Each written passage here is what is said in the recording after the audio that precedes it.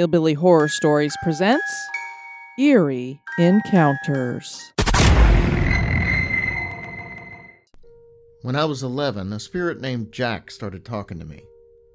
I thought it was a joke at first and that my baby brother was trying to play a prank on me. Then he started talking to me in class and would follow me home. And that was really scary because I lived in a not-so-good neighborhood and my school at the time was terrible. Then he followed me everywhere. I never told anyone because I was scared and at the same time fascinated by it. But he actually had some boundaries, like he wouldn't follow me into the bathroom unless I was brushing my teeth or my hair. But then he just disappeared for a year. After I met my best friend, he came back. At first I was skeptical.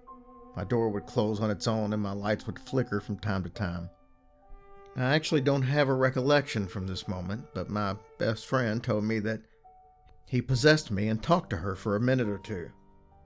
My cousins, ages 10 and 6 at the time, I believe, were over and they wanted to hang out in my room with her and me. She told me that Jack told her that if she let them in, he would kill them. I'm thankful she didn't let them in because I love my family and the youngest is hilarious. After I came to, I felt sick and drained. I still walked my best friend home, but I took a small nap after I got back. After that, Jack was never mean or rude again. And then another spirit started haunting my best friend. Let's call the best friend T. Jack told me his name was Kit, and I told T. My cousin, who went to the same school as me, we'll call her E, was upset because she didn't have a spirit haunting her. I, having the most experience at the time, asked why in Zeus's domain did she want a spirit. She shrugged and told me she didn't want to be left out. T thought it was awesome, but Jack would keep me from talking to this really cute boy in my class and would shove me from time to time. Sometime in January, Jack told me that he would kill anyone that I told except for T and E and one other select friend. I told my friend, we'll call him A, and A kept his mouth shut. After that, my mom told us that we were going to move to Oregon. Jack and Kit disappeared, and me or T never heard from them again. I'm currently 14, and this still scares the living hell out of me. I told my current boyfriend, and he has had similar experiences. He told me to tell him if it happens again, and I'm thankful for that. I hope no one is dealing with Jack. If you are, my deepest sympathies. That came from Luna in Georgia.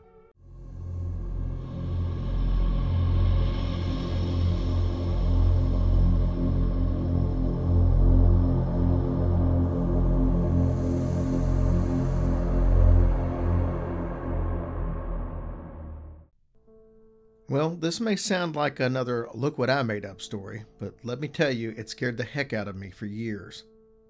I was 28 years old when I was doing good. I had a good job, a house, and a small family.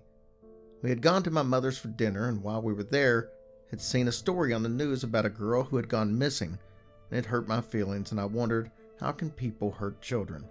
It still bothers me to this day. Anyway, we talked, and it got late, and the baby was tired, so we headed home. We lived in a country setting just outside the city limits, so it was dark and quiet around our house. The area right before you get to our road was being torn down to make room for an airport expansion. Not much there. On one of the turns on the winding road, there is still a church that hadn't relocated yet. Across the street, there was nothing but open land. I was doing the speed limit because it was dark and drizzling, the road was winding, and I had a baby in the car. As I approached the church, I saw a beautiful little girl with long brown pigtails. She had yellow ribbons in her hair on each side and was wearing a yellow dress and yellow slip-on shoes. I slowed down and came to a stop in the middle of the road. My girlfriend at the time said, "What are you doing? Are you okay?" I said to her, "I'm waiting for that kid to cross the street." She looked to the road and then back at me with a puzzled look on her face and said, "What kid?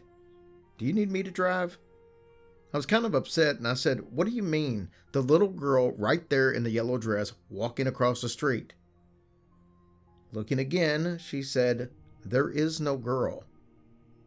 I looked again, and then I saw no one.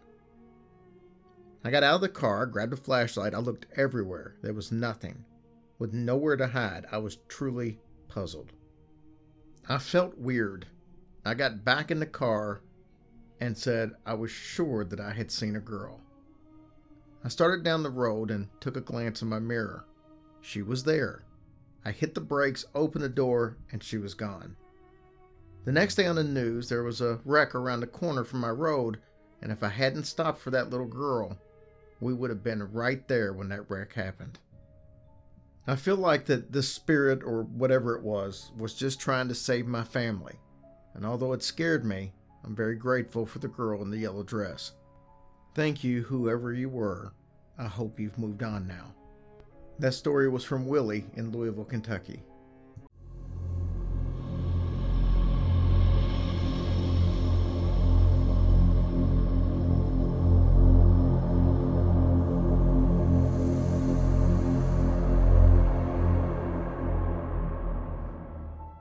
My daughter, age 5, says that she has a purple monster in her room.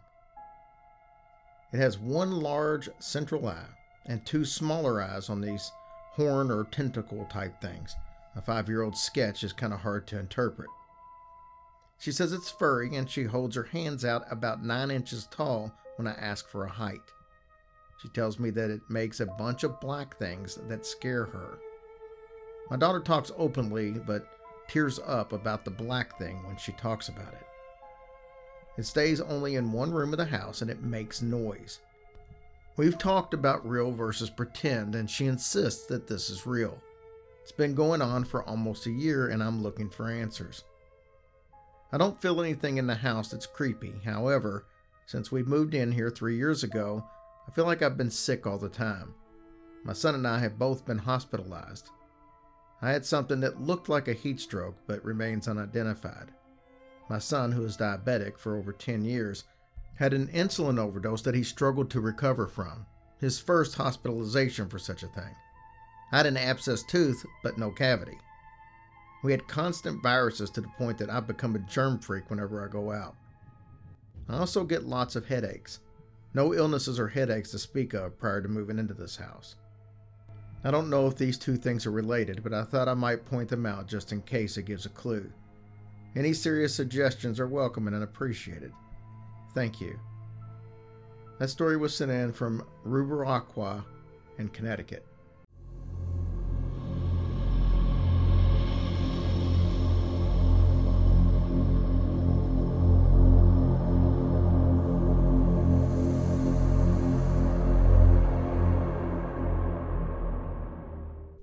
When I was little, I had an imaginary friend.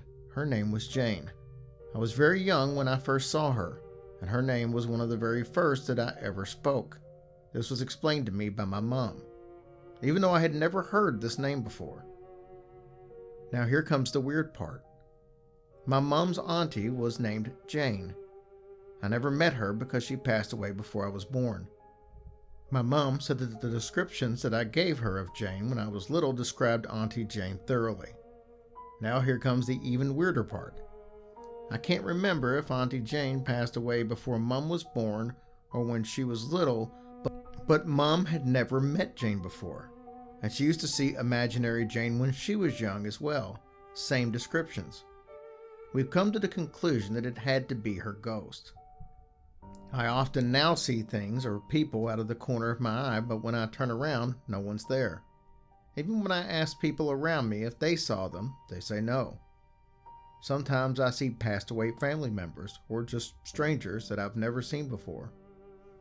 Once I notice them, they usually disappear almost straight away. Also, once I lived in a house I know has to be haunted. Doors used to slam shut and open, things used to fall off of tables, taps used to turn on and off.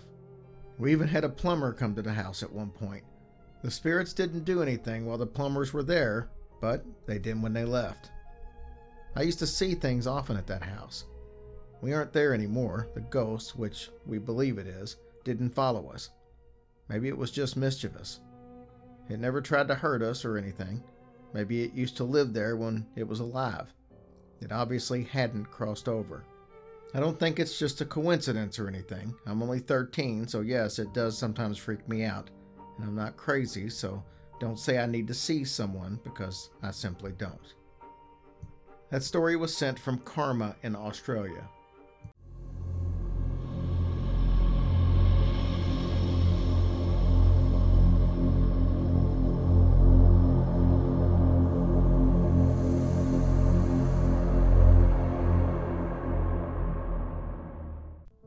Although this did not happen to me, it is a true story told to me by one of my relatives. And I will say, even though I believe in demons, as I am a Christian, I've never had an experience with one, and I never wish to. But this story still scared the crap out of me, despite the fact that nothing like this has ever happened to me personally. It was late December in Sydney, Australia, when my relative Ross moved house with his mom. His dad had died when he was younger. All was going well until about after a week of living in the new house. Ross started hearing footsteps down the hallways, but he dismissed the idea because it was an old house and everyone knows old houses creak like crazy.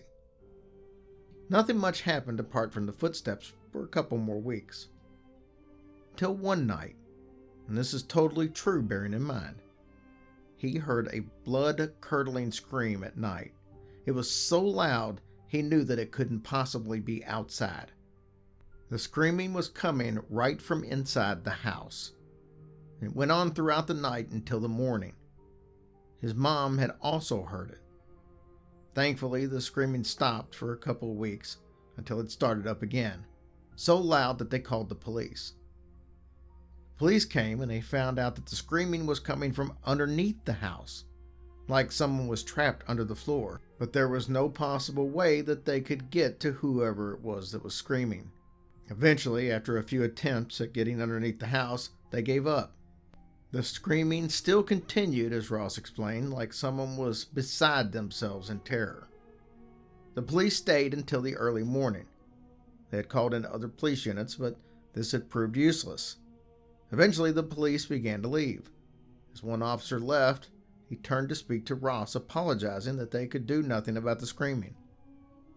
What he said next chilled Ross to the bone. Those screams aren't human. Now, this half of the story I hardly believe myself, so would not be offended if you thought it was making it up or it was total crap. Basically, Ross and his mom came to the conclusion that it was a demon. Calling up two other boys, he knew Ross and his mom and the two boys stood outside the house with their Bibles and read out of them, praying aloud. Now that bit's believable. But as they began to pray, one last scream erupted through the house, and a gust of wind blew open the top bedroom window. And that was it. The screaming in the night was gone. That story was sent from MJ in the UK. You have been listening to Hillbilly Horror Stories presents Eerie Encounters. If you have an eerie encounter that you would like read on the show, please send it to hillbillyhorrorstories@gmail.com.